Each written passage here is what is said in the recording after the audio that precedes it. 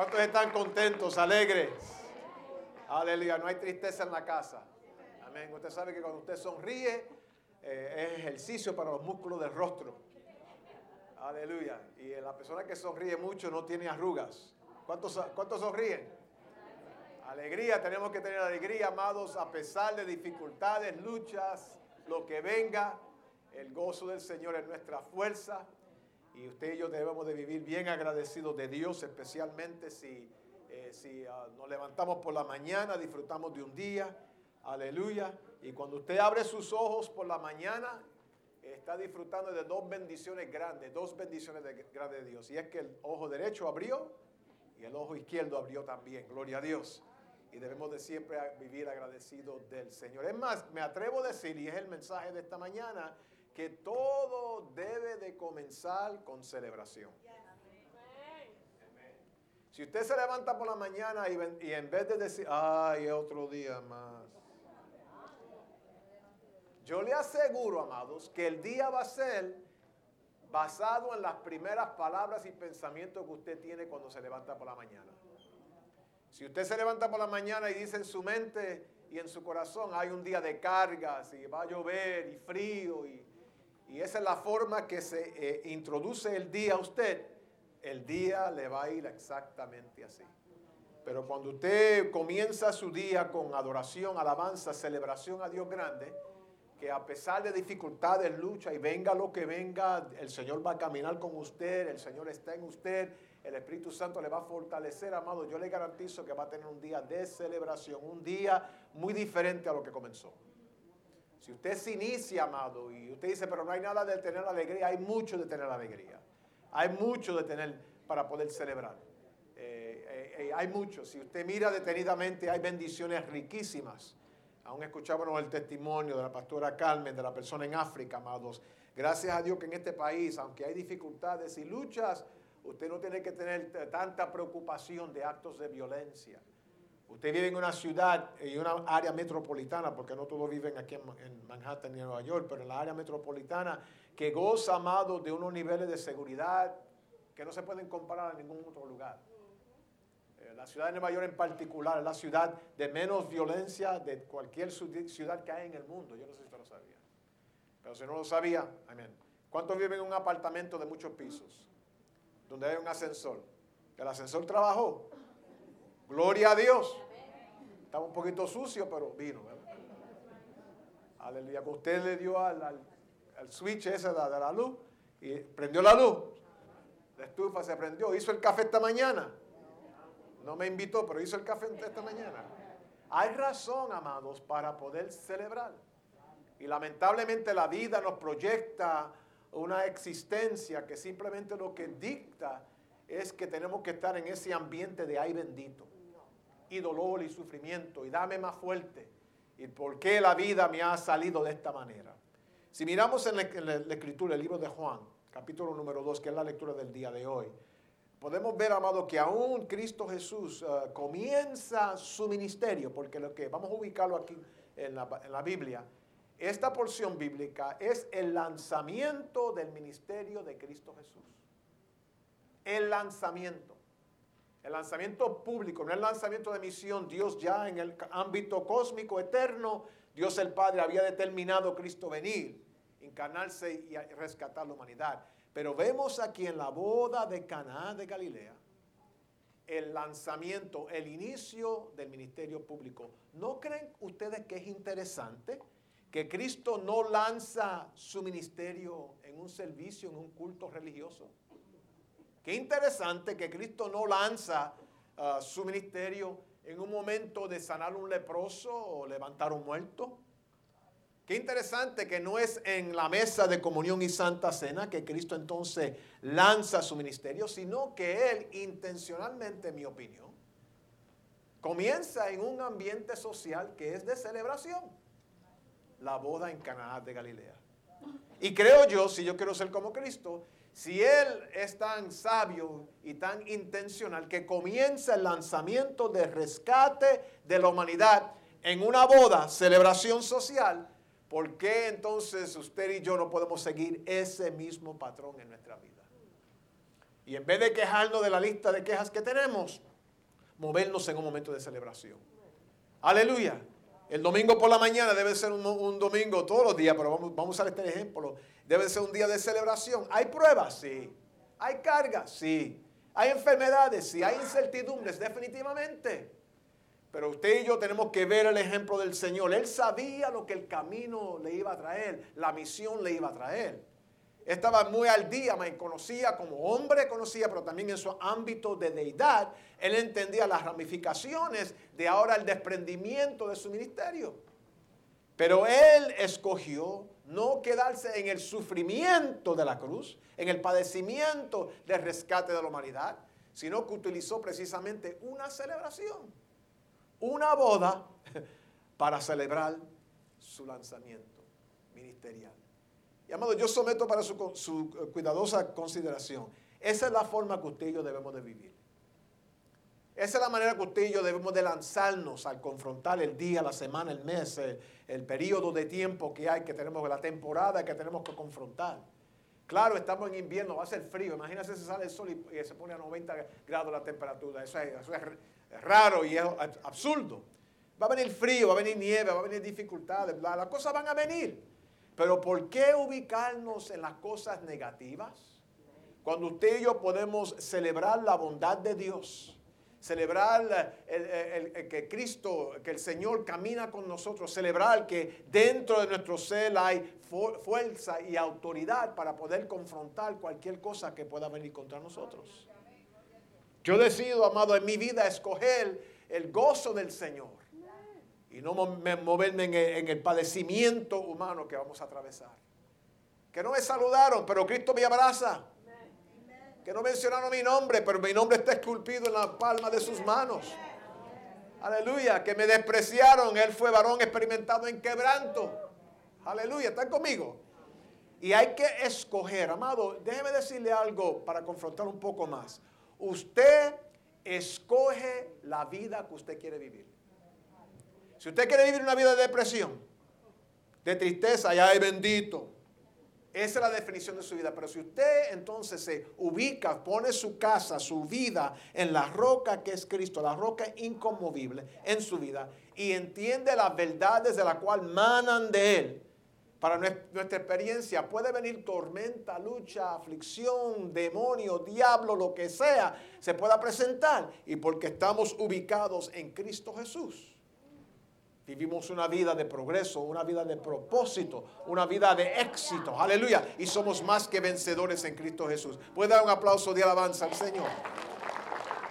Miren conmigo la porción bíblica. El versículo 1 y 2 dice: al tercer día se hicieron unas bodas de Caná de Galilea, y estaba allí la madre de Jesús, y fueron también invitados a las bodas Jesús y sus discípulos. Hay una enseñanza poderosa aquí que quiero que ustedes ¿están conmigo? ¿Están conmigo? No se van a ofender, ¿están conmigo? No se van a incomodar. Bueno, tienen que incomodarse porque la verdad nos incomoda. Pero qué interesante que Cristo ahora acepta y participa en un evento social. Dice aquí que fue invitado a la boda, no fue invitado a un tiempo de oración en la sinagoga, ni estar aparte para ayunar y buscar de Dios en un lugar fuera de la ciudad, sino que fue invitado a un evento social. Y él decidió ir con su familia, con su mamá, y ir con los que estaban cerca de él para participar de un evento social. Déjeme decirle algo, amados. El problema que muchas veces tenemos no es la fiesta familiar que usted va a ir. Es cómo usted brega con estar en la fiesta familiar.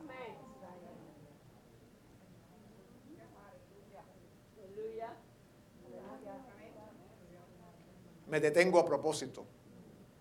Eso se llama una pausa impregnada. No se detiene para que pueda usted absorber. A veces creemos, no podemos estar aquí fiestando. Uno no va a fiestar todos los días. Pero a veces no participamos en eventos familiares porque creemos que la tentación va a ser muy grande. Amado, el problema no es la tentación que está ahí. El problema es cómo usted brega con las cosas. Si usted está fuerte, puede pasar el que vaya a pasar y usted no va a virar 4 o 5 veces para aquel lugar.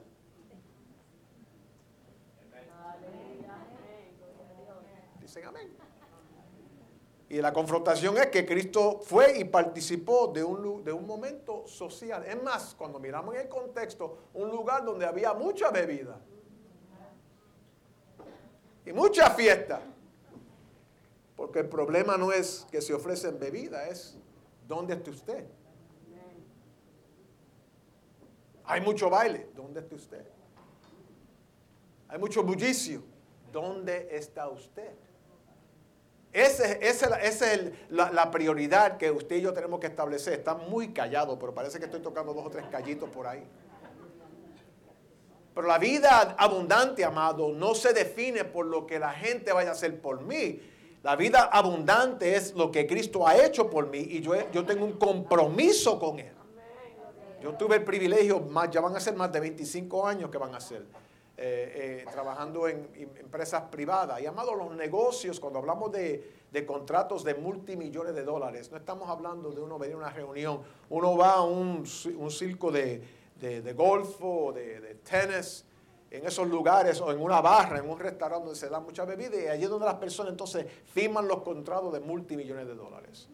Y cuando yo salí, amados, de aquella empresa, estaba por la gracia del Señor bien destacado, bien reconocido, porque tenía éxito. Pero, amados, yo entraba a lugares donde quizás ustedes, no ustedes, pero hay gente que me vayan a juzgar porque yo entré a ese lugar. Pero yo entré en aquel lugar no tentado por nada, porque no participé, pero cuando salí, siendo la luz en lugar de la oscuridad, salí con mucho éxito en la empresa que yo tenía que tratar de lograr. Y el punto que quiero traer aquí, amado, no es aquella persona que te tira al suelo, no es aquella persona que te contamina, es que usted debe de ser fuerte suficiente, que aunque si la conversación se va al piso, usted mantiene su dignidad. Yo he estado en conversaciones que se comienza y cuando yo veo para dónde va la conversación, bye bye, yo me voy de aquí. ¿Están conmigo? No es que me votaron, es que no conviene. ¿Cuántos aquí comen comida de vez en cuando? Al mirar, algunos están bien saludables, parece que ustedes participan. No todas las comidas le convienen a usted.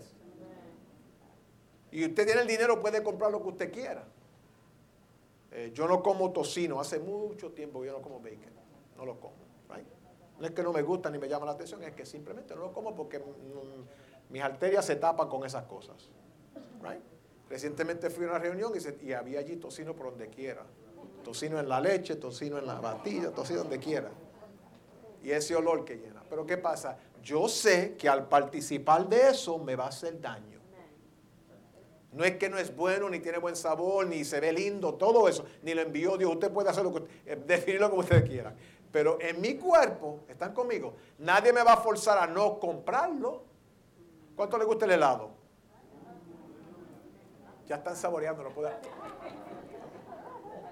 De vez en cuando, para mí, no estoy juzgando a nadie, para mí de vez en cuando puedo, pero a veces yo quiero meterme un galón completo de chocolate con nueces adentro y un poquito, olvídese. Pero ¿qué pasa? Se explota el estómago de uno. ¿Right? Entonces yo tengo derecho, pero yo sé que no me hace bien. Yo estuve en una reunión recientemente, 2 semanas atrás, en una conferencia de pastores y me invitaron a hablar sobre la trayectoria pastoral y que yo he aprendido en los años que llevo pastoreando.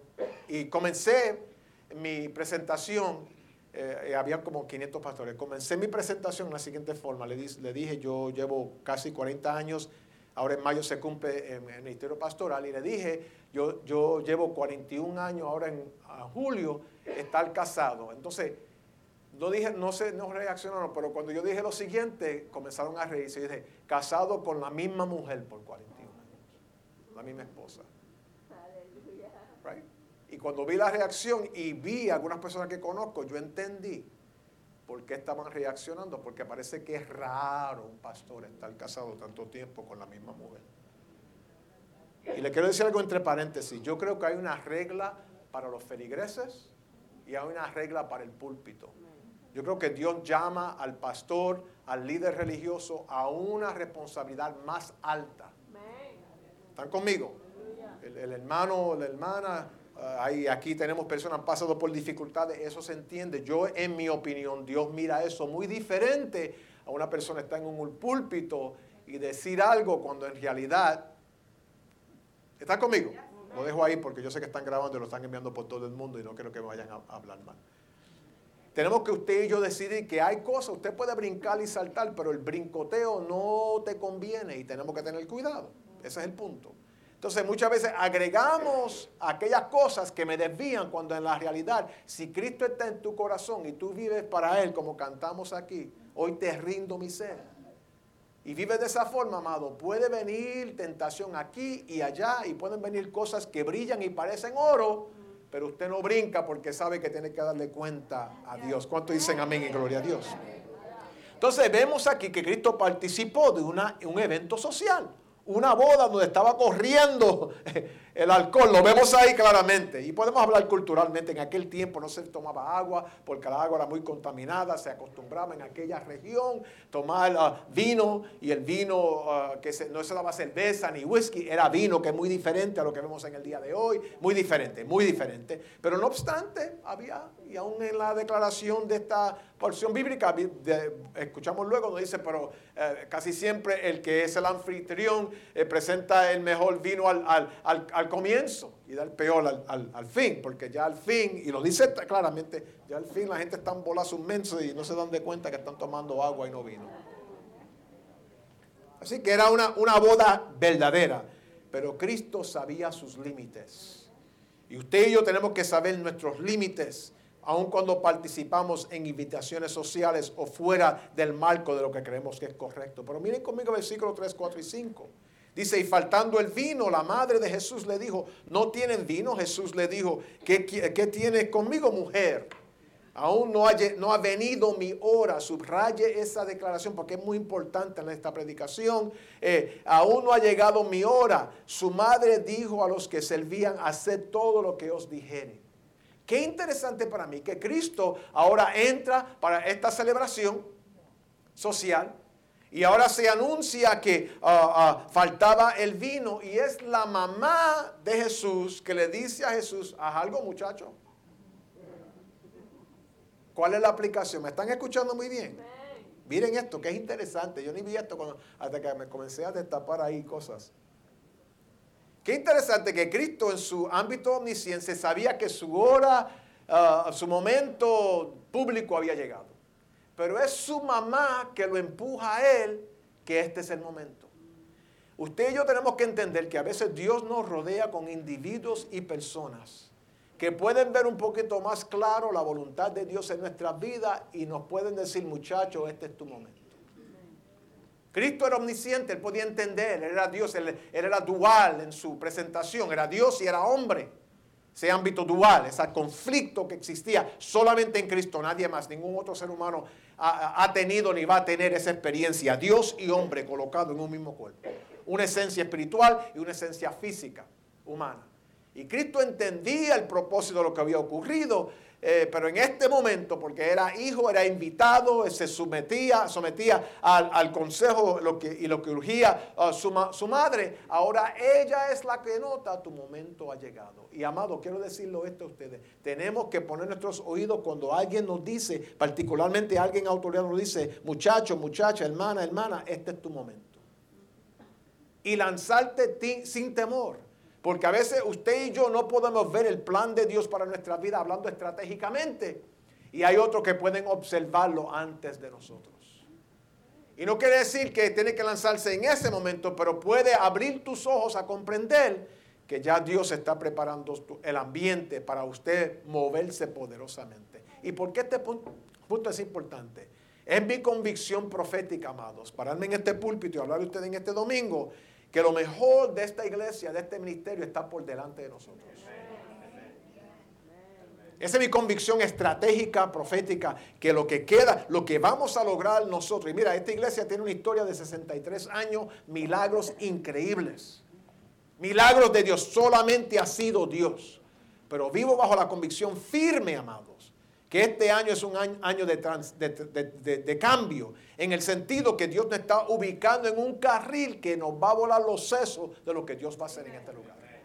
almas alcanzadas, transformación de vida, cadenas rotas. Yo veo personas completamente rehabilitadas y transformadas por el poder de Dios en sus vidas. Y amados, no es por predicación ni enseñanza, es simplemente que le hemos dado la prioridad a la palabra del Señor y hemos abierto la puerta y dejar que el Espíritu Santo haga lo que Él va a hacer, porque nadie mejor que Él en las vidas, en la iglesia, en nuestro día de hoy y en el día de mañana. Y usted dice, pero pastor, usted no entiende lo que yo estoy pasando. Amado, le quiero decir claramente otra vez que lo que viene para nosotros es mejor de lo que hemos recibido. Lo que usted va a ver en su familia es más grande de lo que usted está orando. No tiene suficiente fe para colocarse todavía. Crea solamente en Dios y acepte lo que le estoy diciendo en este momento. Finanzas, salud, prosperidad, tranquilidad en la casa, paz. Hijos rescatados, hijas rescatadas. El lugar, su hogar como un santuario, un propósito completamente sellado y preparado por Dios. Yo lo creo firmemente, pero no es para la gloria de este lugar ni nada, sino que en esta iglesia la gloria es para Él. Y tenemos que vivir confiados siempre, Señor, tú eres el que provee, tú eres el que hace, tú eres el que abre las puertas. Pero ¿qué pasa? Aquel que no quiere no va a poder. Pero el que desea someterse bajo la voluntad de Dios, amados, vamos a ver cosas increíbles. Puertas increíbles que ya se están abriendo. Ya se están abriendo. Y pronto van a escuchar más de eso. Ya se están abriendo. Cosas que van a ocurrir, que van a arropar completamente a nuestra gente. Y van a entrar por estas puertas. Yo lo veo ya proféticamente. Van a entrar por estas puertas individuos, personas atados completamente. Y nosotros vamos a ser testigos. No se lo van a contar, sino que vamos a ver y escuchar las cadenas caer al piso. La liberación de individuos obrarse en este lugar, milagros y prodigios, regresar a lo que esta iglesia tiene su nombre, la iglesia primitiva del primer siglo, que eran las obras milagrosas que traían y atraían las personas al evangelio, a los pies de Jesucristo. ¿Cuándo dan un aplauso al Señor? Aleluya. Y si no lo puede creer conmigo, pues llámeme loco. Aleluya. Pero se va a cumplir. Y dice que mientras tuvo que ser otra persona, en este caso su madre, que pudo ver que el momento había llegado. El momento de desprenderse había llegado. Y ella ignoró las palabras de Jesús, su hijo. Y le dijo a aquellos que estaban a su alrededor, haced todo lo que Él os dijere. Sigan sus instrucciones. Yo pienso Jesús miraría a su mamá y le dice, pero yo no dije ahora que mi hora no ha llegado. Pero ella estaba viendo algo que él todavía no podía entender. Y amado, quiero animar aquí a la iglesia en español. La iglesia madre de este ministerio es esta congregación. Y hay cosas que Dios revela a esta congregación, a este grupo de hermanos, a ustedes, que tienen ramificaciones al ministerio completo de nuestra iglesia. El servicio en inglés es los hijos. Es la segunda generación, la segunda presentación, pero cuando Dios, y yo lo he visto aquí, estoy pastoreando aquí por mucho tiempo, estoy aquí por tantos años, cuando Dios se prepara para hacer algo grandísimo en el ministerio de esta iglesia, Él lo presenta en el ámbito español y Dios comienza a abrir puertas y abrir pensamientos. Así que, hermanas, sigan orando, hermanos, sigan orando, sigan teniendo sueños y viendo las cosas que Dios les está revelando. Hablen con autoridad las cosas de Dios en este lugar y vamos a ver cosas grandísimas de parte de Dios en este sitio. Den un aplauso de alabanza al Señor porque la ama. Tercero, primero fue Jesús participa en invitaciones sociales. Segundo fue los momentos de comienzo. A veces se vienen a otras personas, en este caso su madre. Pero los versículos 6, 7 y 8 habla que habían tinajas particulares. ¡Woo! Déjame ver cómo yo puedo explicar esto.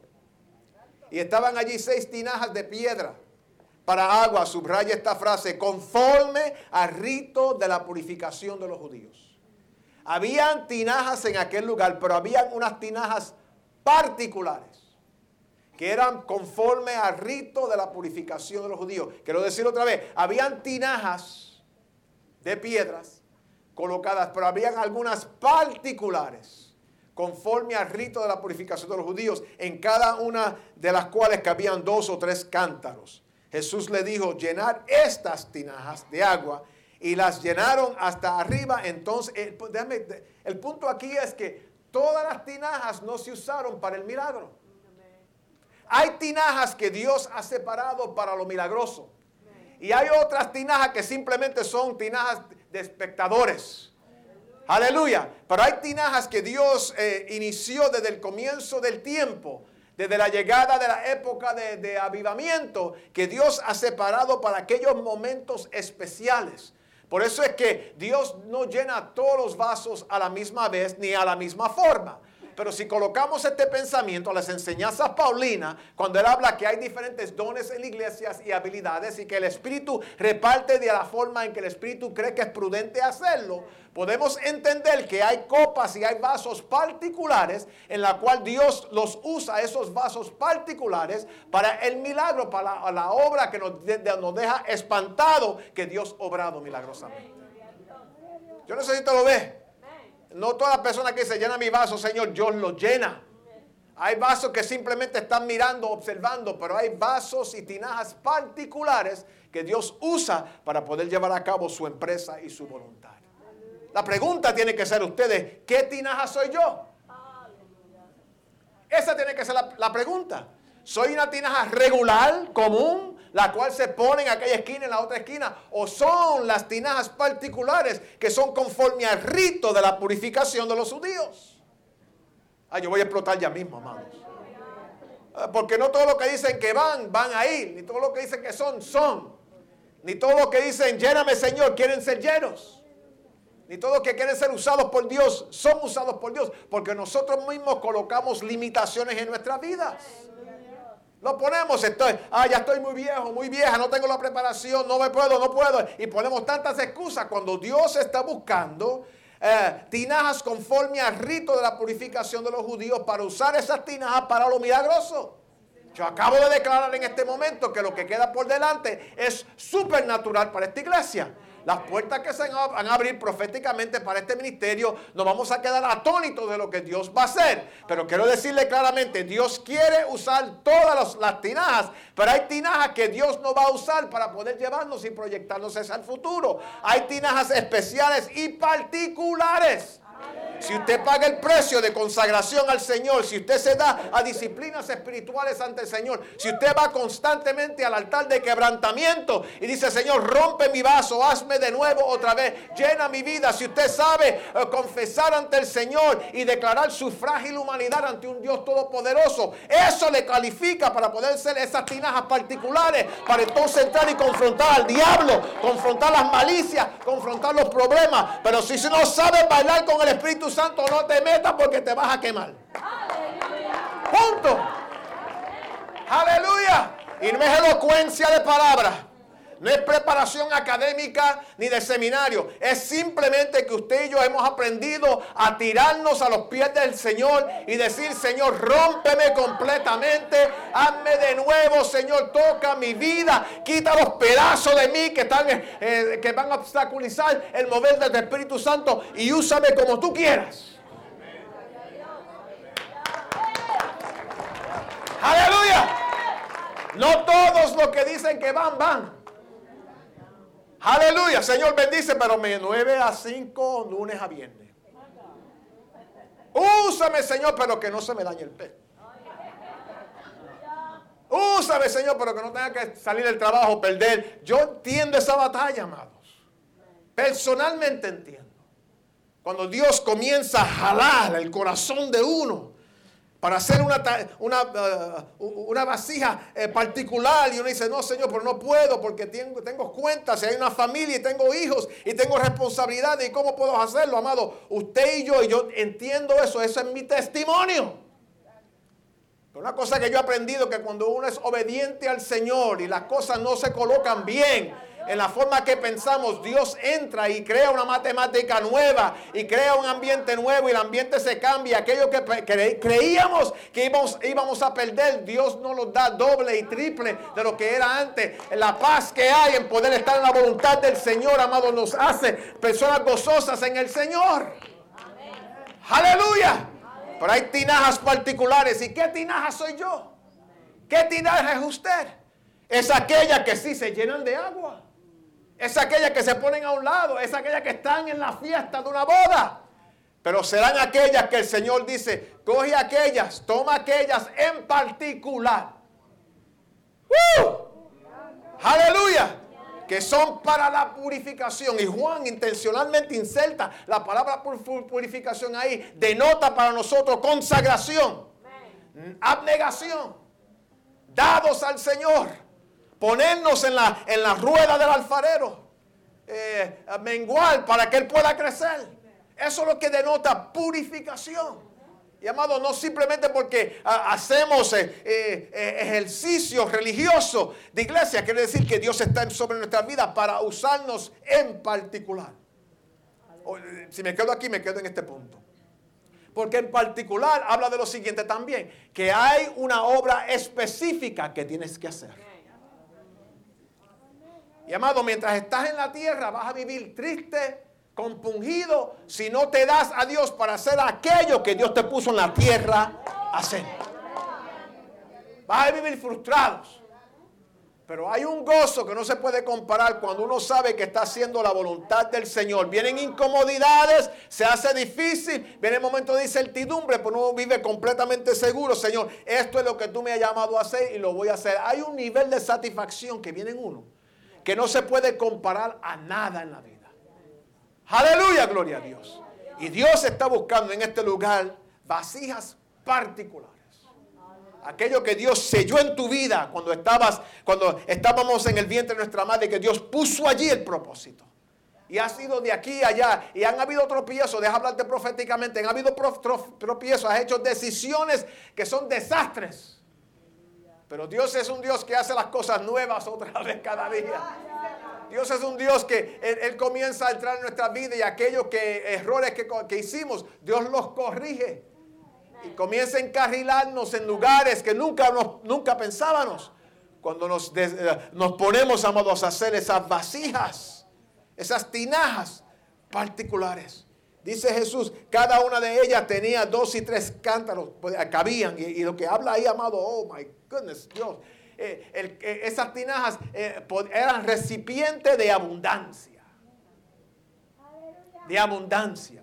¿Cuál es el punto? El punto aquí, amados, que cuando tú te colocas en la voluntad de Dios en tu vida para hacer una tinaja particular, Dios te llena de tal forma que tú eres bendecido, definitivamente. Pero Dios bendice abundantemente y aquello que salta de ti bendice a otros. No sé si me están siguiendo. En otras palabras, el favor de Dios viene a ti y todo aquello que pensabas lograr lo tienes múltiples veces en tu vida. Pero entonces Dios te llena de capacidad a tal forma que aún lo que sale de ti bendice a otros también. Y yo creo que la secuencia de bendecir a otros es lo siguiente. Si yo soy fiel al Señor, por usar mi persona como ejemplo.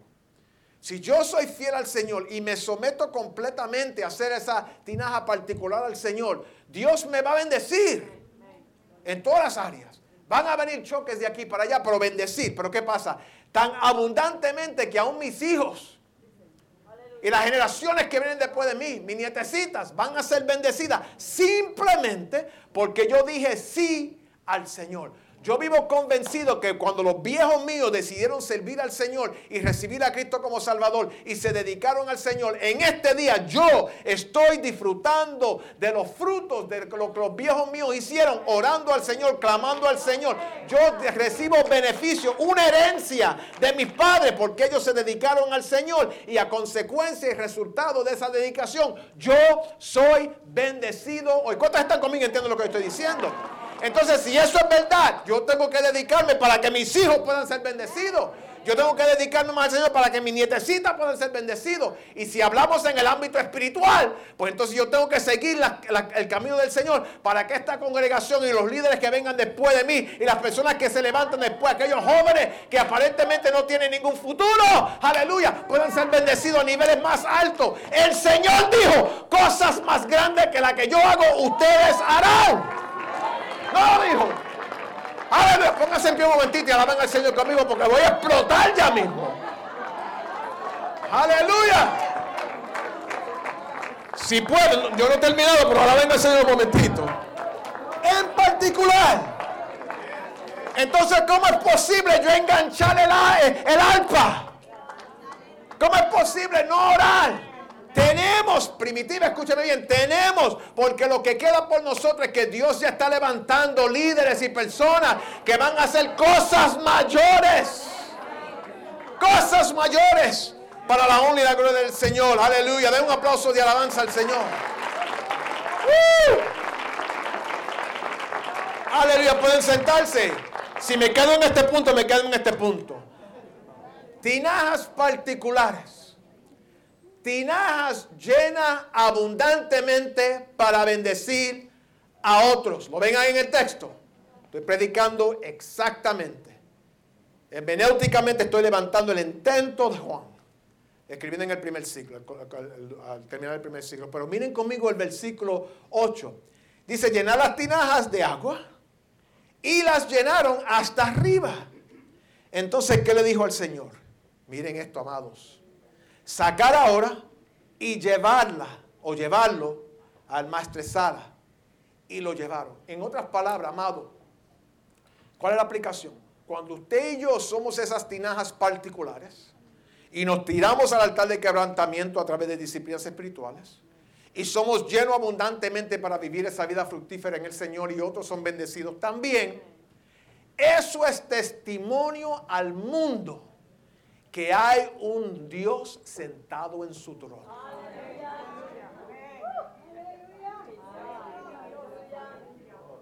¿Pueden poner un poquito más? ¿Me permiten? Pueden poner un poquito más. Noten en el texto. Me voy a sentar. Noten en el texto que él no le dijo, tomen la tinaja completa y llévense la maestresala. Sino él dijo, simplemente una muestra. Porque a veces, amados, pensamos que tenemos que impactar al mundo con todo lo que tenemos. Con toda la luz que hemos recibido. Pero solamente la luz parcial que se refleja de nosotros, la luz de Cristo parcial reflejada en nosotros, va a poner al mundo completamente atónito de lo que hemos logrado en Él.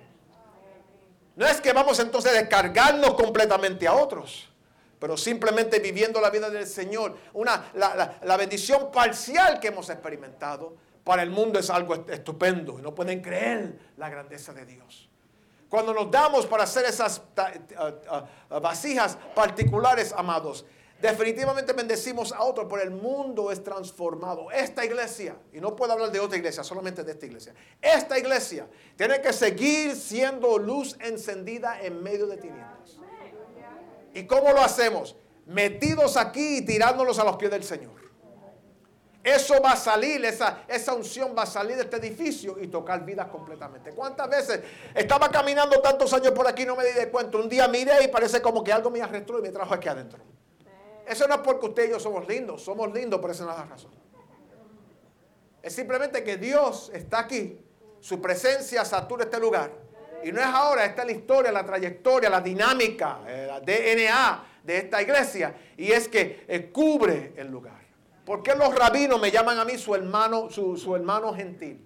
¿Por qué? No es porque nada, simplemente que la presencia de Dios que se mueve en este lugar, el momento de quebrantamiento nos hace brillar en lugares de oscuridad.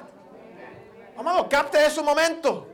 Y es cuando dejamos que Dios se mueva con poder y autoridad en el lugar. Que entonces el Señor mismo le dijo, no lleven la tinaja completa, simplemente lo parcial, llévenlo allá porque ellos van a ver que lo que hay aquí es bueno. En 2 semanas vamos a tener, y voy a hacer el anuncio más abundantemente luego, vamos a tener aquí la que encabeza viviendas públicas aquí en la ciudad de Nueva York, la chairwoman del New York City Housing Authority. Ore por ella. Vamos a tener un evento aquí en 2 semanas, va a ser un jueves, para ayudar a nuestros hermanos en poder llenar las aplicaciones de recertificación. Bien, estás conmigo hasta ahora. Algo social, algo comunitario. Van a poner allá afuera un vehículo grande y usted va a venir con sus quejas y cosas que usted tiene de los proyectos y van a haber personal aquí para ayudarnos. ¿Qué pasó? La semana pasada yo estuve en una reunión y la jefa, la más grande, viene hablando conmigo. Ella me llamó primero, me llamó en el teléfono, estuvimos hablando un ratito. Y luego la vi en la oficina y ella me dijo a mí lo siguiente. Ella dijo, yo tengo que ir ahí.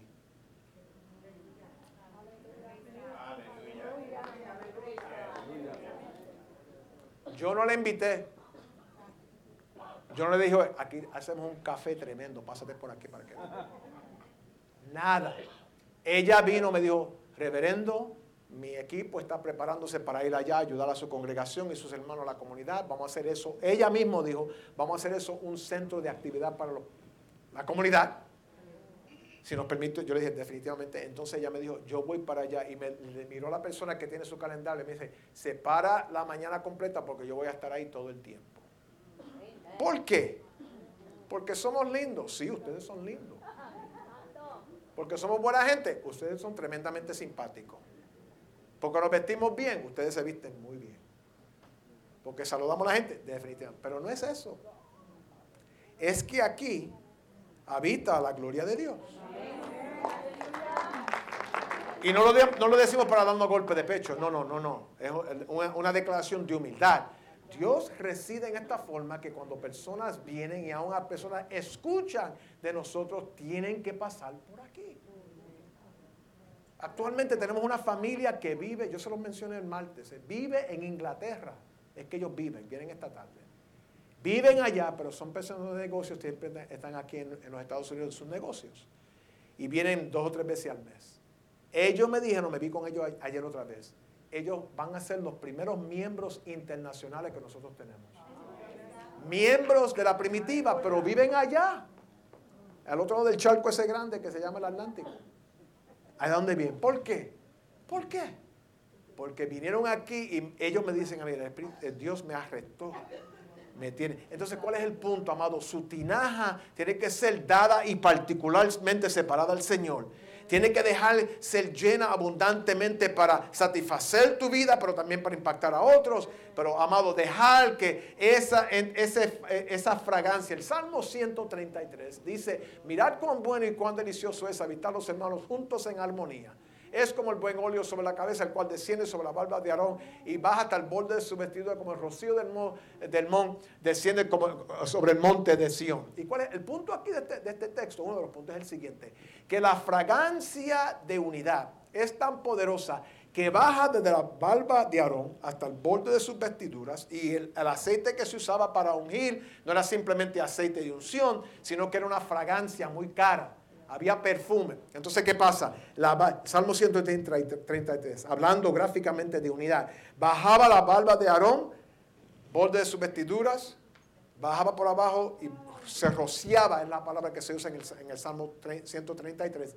El viento tomaba la fragancia de ese aceite.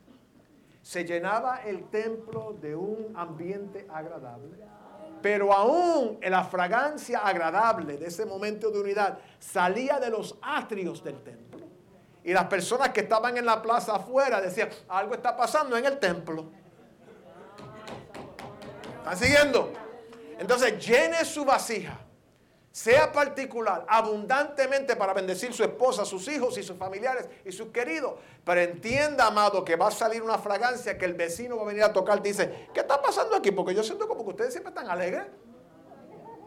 ¿Qué pasa aquí? Que yo veo que vienen aquí entra gente y sale gente, pero bien alegre, aquí nunca hay problema. ¿Qué ustedes tienen en el trabajo? ¿Pero qué te pasa a ti? Tú siempre vienes aquí bien contento y bien contenta. Cuando dejamos que alegría y celebración sea lo que salga primero, amado, usted va a ver un cambio grandísimo. ¿Cuánto pueden alabar al Señor? Aleluya. 9 y 10. Dice lo siguiente, que cuando el maestrala probó el agua hecha vino, sin saber de dónde era, aunque lo sabían los sirvientes que habían sacado el agua, llamó al esposo y le dijo, todo hombre sirve primero el buen vino, y cuando ya han bebido mucho, entonces el inferior, mas tú has reservado el buen vino hasta ahora. Aquí la explicación es fácil. Mira la explicación. Todo lo que Jesús hace es buenísimo.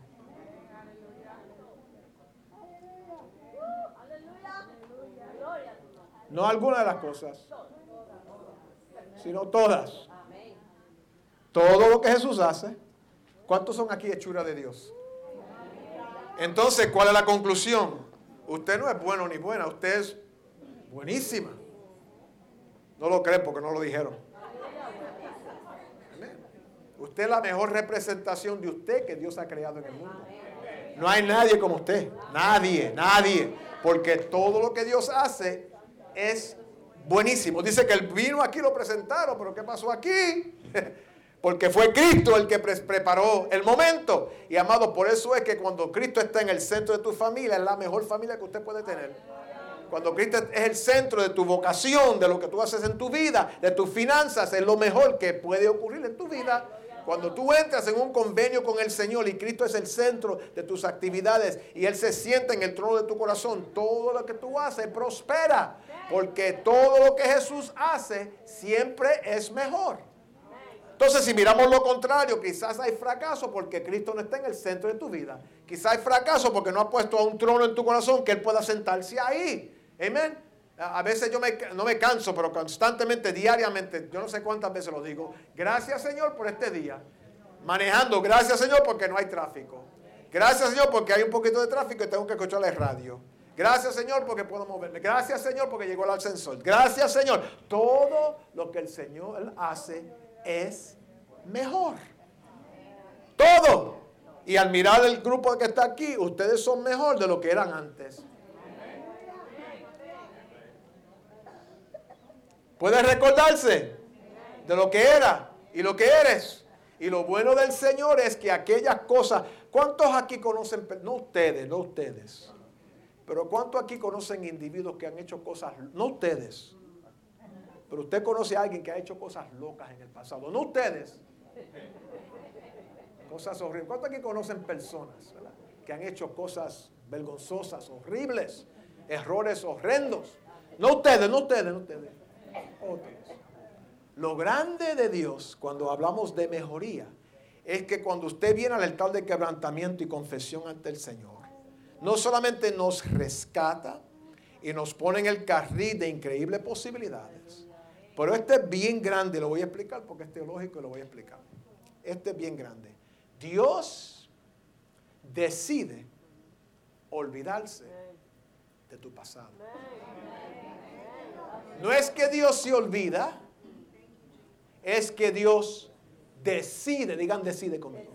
Dios decide olvidar. Y por eso, amado, comienza a orar diferente. Ay, Señor, tú sabes, porque el año pasado yo hice esto, 10 años atrás, y el Señor arriba está en el cielo diciendo, pero ¿de qué tú estás hablando? Yo decidí olvidarme de eso y tú sigues recordándote. Ay, Señor, tú sabes, porque el año pasado yo me porté mal y hice aquello. El Señor se ha olvidado. Él ha decidido, dice que Él lanza nuestros pecados y maldades más allá de los extremos de nuestra experiencia. Y Dios decide olvidarse de nuestros pasados. Por eso es que este día es el día de nuevos comienzos para cada uno de nosotros. ¿Y por qué? No es que Él se olvida, es que está cubierto con la sangre de Cristo que nos redime de toda maldad. Dice que entonces en el versículo 11, este principio de señales hizo Jesús en Galilea y manifestó su gloria y sus discípulos creyeron. Y aquí es una clave porque lo que habla es lo que comencé diciendo, y es que este es el comienzo de las cosas maravillosas que hizo Jesús. Este evento de la boda en Canaán fue lo que inició, lanzó la manifestación, de acuerdo al texto, de la gloria de Cristo Jesús aquí en la tierra, a tal nivel que aquellos discípulos no solamente oyeron, pero creyeron. Y la aplicación ahí, simplemente porque personas siguen a uno, no quiere decir que son creyentes, que pueden entender en plenitud. Es cuando viene ahora la manifestación de Cristo Jesús, su gloria, la verdad de Cristo Jesús que cambia a la gente. Déjeme decirle algo y termino. Los programas no cambian a la gente. Las presentaciones de un calendario bien cargado en una iglesia no cambian a la gente. Lo que cambia a la gente es el poder del Espíritu Santo manifestado. Eso transforma los corazones. La iglesia puede cambiar gente por afuera y se visten de una forma porque creen que eso es la manera de ser o no ser. Pero el que transforma el corazón es la gloria de Cristo Jesús. Entonces la iglesia tiene que moverse y comenzar a celebrar cada día la gloria de Cristo Jesús para que se pueda manifestar y ver nosotros cambios grandísimos en nuestra experiencia con cada uno. Vamos a estar en pie.